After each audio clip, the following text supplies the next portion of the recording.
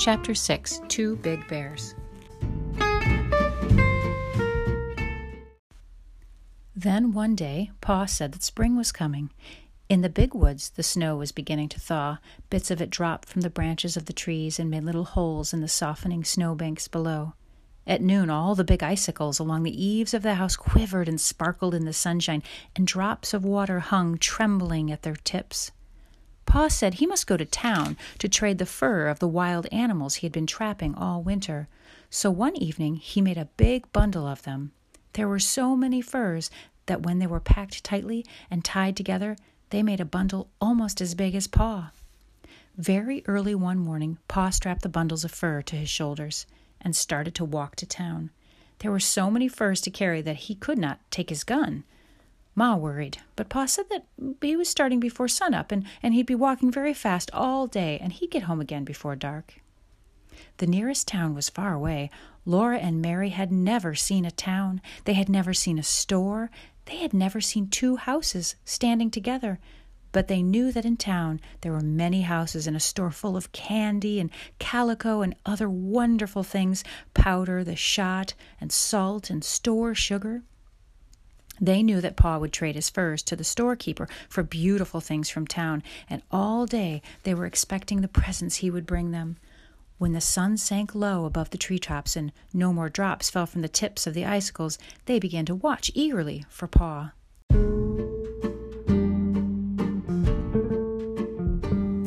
The sun sank out of sight, the woods grew dark, and he did not come home. Ma started supper and set the table, but he did not come. It was time to do the chores, and still he had not come. Ma said that Laura might come with her while she milked the cow. Laura could carry the lantern.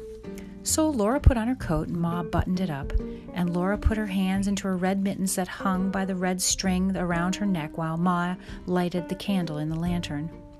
Laura was proud to be helping Ma with the milking, and she carried the lantern very carefully. Its insides were of tin, with places cut in them for the candlelight to shine through. When Laura walked behind Ma in the path to the barn, little bits of candlelight from the lantern leapt all around her in the snow. The night was not quite dark. The woods were dark, but there was a little gray light in the snowy path, and in the sky there were a few faint stars. The stars did not look as warm and bright as the little lights that came from the lantern. Laura was surprised to see the dark shape of Suki, the brown cow, standing in the barnyard. Ma was surprised, too. Well, it was too early in the spring for Suki to be let out in the big woods to eat grass. She lived in the barn. But sometimes on warm days, Pa left the door open of her stall so that she could come into the barnyard. Now Ma and Laura saw her behind the bars, waiting for them. Ma went up to the gate and pushed against it to open it, but it didn't open very far because, well, there was Suki standing against it. Ma said, "Suki, get over!" She reached across the gate and slapped Suki's shoulder. Just then, one of the dancing little bits of light from the lantern jumped between the bars of the gate, and Laura saw long, shaggy black fur and two glittering eyes. Suki had thin, short brown fur. Suki had large, gentle eyes. Ma said, "Laura, walk back to the house." So Laura turned around and began to walk toward the house. Ma came behind her. When they had gone part way, Ma snatched her up, lantern and all, and ran. Ma ran into the house and slammed the door. Then Laura said, "Ma, was it a bear?" "Yes, Laura," Ma said, "it was a bear." Laura began to cry. She hung on to Ma and sobbed, "Oh, will it eat Suki?" "No," Ma said, hugging her. "Suki is safe in the barn. Think, Laura, all those big, heavy logs in the barn walls, and the door is heavy and solid, made to keep bears out. No, the bear cannot get in and eat Suki." Laura felt a bit better.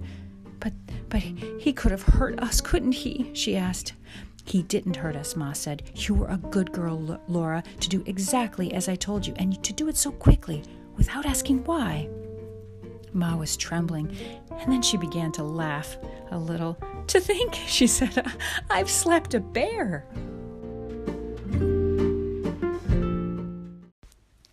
Then Ma put the supper on the table for Laura and Mary. Pa had not come yet. He didn't come. Laura and Mary were undressed, and they said their prayers and snuggled into the trundle bed. Ma sat by the lamp, mending one of Pa's shirts. The house seemed cold and still and strange without Pa. Laura listened to the wind in the big woods. All around the house the wind went crying as though it were lost in the dark and the cold. The wind sounded frightened. Ma finished mending the shirt. Laura saw her fold it slowly and carefully. She smoothed it with her hand. Then she did a thing she had never done before. She went to the door and pulled the leather latch string through its hole in the door so that nobody could get in from outside unless she lifted the latch. She came and took Carrie, all limp and sleeping, out of the big bed. She saw that Laura and Mary were still awake, and she said to them, "Go to sleep, girls. Everything is all right. Pa will be here in the morning." Then she went back to her rocking chair, and she sat there rocking gently and holding baby Carrie in her arms. She was sitting up late waiting for Pa, and Laura and Mary meant to stay awake too until he came, but at last they went to sleep.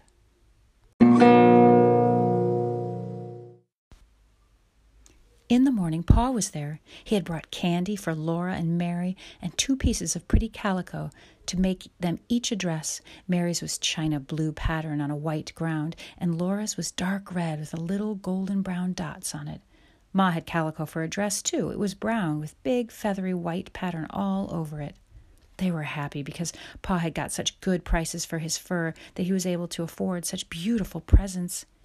The tracks of the big bear were all around the barn, and there were marks of his claws on the walls, but Suki and the horses were safe inside. All that day the sun shone, the snow melted, and little streams of water ran from the icicles, which all the time grew thinner. Before the sun set that night, the bear tracks were only shapeless marks in the wet, soft snow. After supper, Pa took Laura and Mary on his knees, and he said he had a new story to tell them.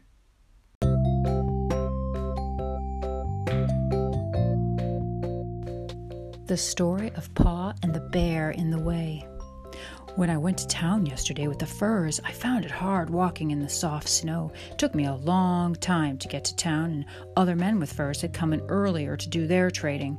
The storekeeper was busy, and I had to wait until he could look at my furs. Then we had to bargain about the price of each one, and then I had to pick out the things I wanted to take in trade. So it was nearly sundown before I could start home. I tried to hurry, but the walking was hard and I was so tired, so I had not gone far before the night came, and I was alone in the big woods without my gun. There were still 6 miles to walk, and I came along as fast as I could. The night grew darker and darker, and I wished for my gun, because I knew that some of the bears had come out of their winter dens. I had seen their tracks when I went to town in the morning. Bears are hungry and cross this time of the year. You know, they've been sleeping in their dens all winter long with nothing to eat, and that makes them thin and angry when they wake up. I did not want to meet one. I hurried along as quick as I could in the dark. By and by the stars gave a little light. It was still black as pitch where the woods were thick, but in the open places I could see dimly. I could see the snowy road ahead a little way. I could see the dark woods standing all around me. I was glad when I came into an open place where the stars gave me this faint light. All the time I was watching as well as I could for bears. I was listening for the sounds they make when they go carelessly through the bushes. Then I came into an open place, and there, right in the middle of the road, I saw a big black bear. He was standing up on his hind legs looking at me. I could see his eyes shine. I could see his pig snout. I could even see one of his claws in the starlight. My scalp prickled and my hair stood straight up. I stopped in my tracks and stood still. The bear did not move. There he stood, just looking at me.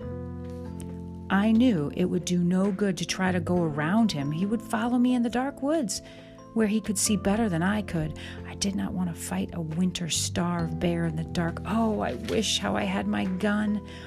I had to pass that bear to get home. I thought if I could scare him, he might get out of the road and let me go by. So I took a deep breath, and suddenly I shouted with all my might, and I ran at him, waving my arms. He didn't move. I did not run very far toward him.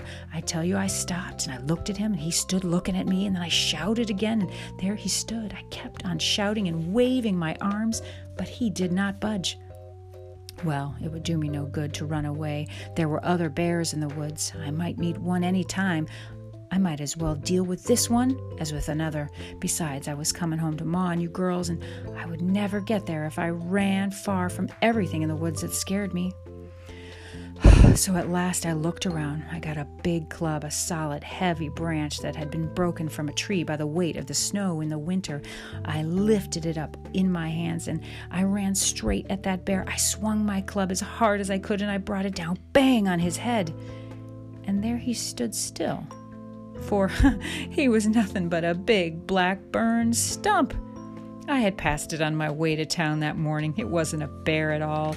I only thought it was a bear because I had been thinking all the time about bears and being afraid I'd meet one. It really wasn't a bear at all? Asked Mary. No, Mary, it wasn't a bear at all. There I had been yelling and dancing and waving my arms all by myself in the big woods trying to scare a stump. Laura said, well, ours was really a bear, but we were not scared because, well, we thought it was Suki. Pa did not say anything, but he hugged her tighter. Oh, that bear might have eaten Ma and me all up, Laura said, snuggling closer to him. But Ma walked right up to him and slapped him, and he didn't do anything at all. Well, why didn't he do anything? Well, I guess he was too surprised to do anything, Laura, Pa said. I guess he was afraid. When the lantern shone in his eyes and when Ma walked up to him and slapped him, he knew she wasn't afraid. Well, you were brave too, Laura said, even if it was only a stump. You thought it was a bear. You'd have hit him on the head with that club if it had been a bear, wouldn't you have, Pa? Yes, said Pa. I would have. You see, I had to.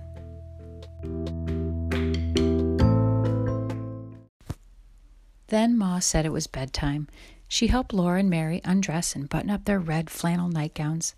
They knelt down by the trundle bed and said their prayers. Now I lay me down to sleep. I pray the Lord my soul to keep. And if I should die before I wake, I pray the Lord my soul to take. Ma kissed them both and tucked the covers in all around them.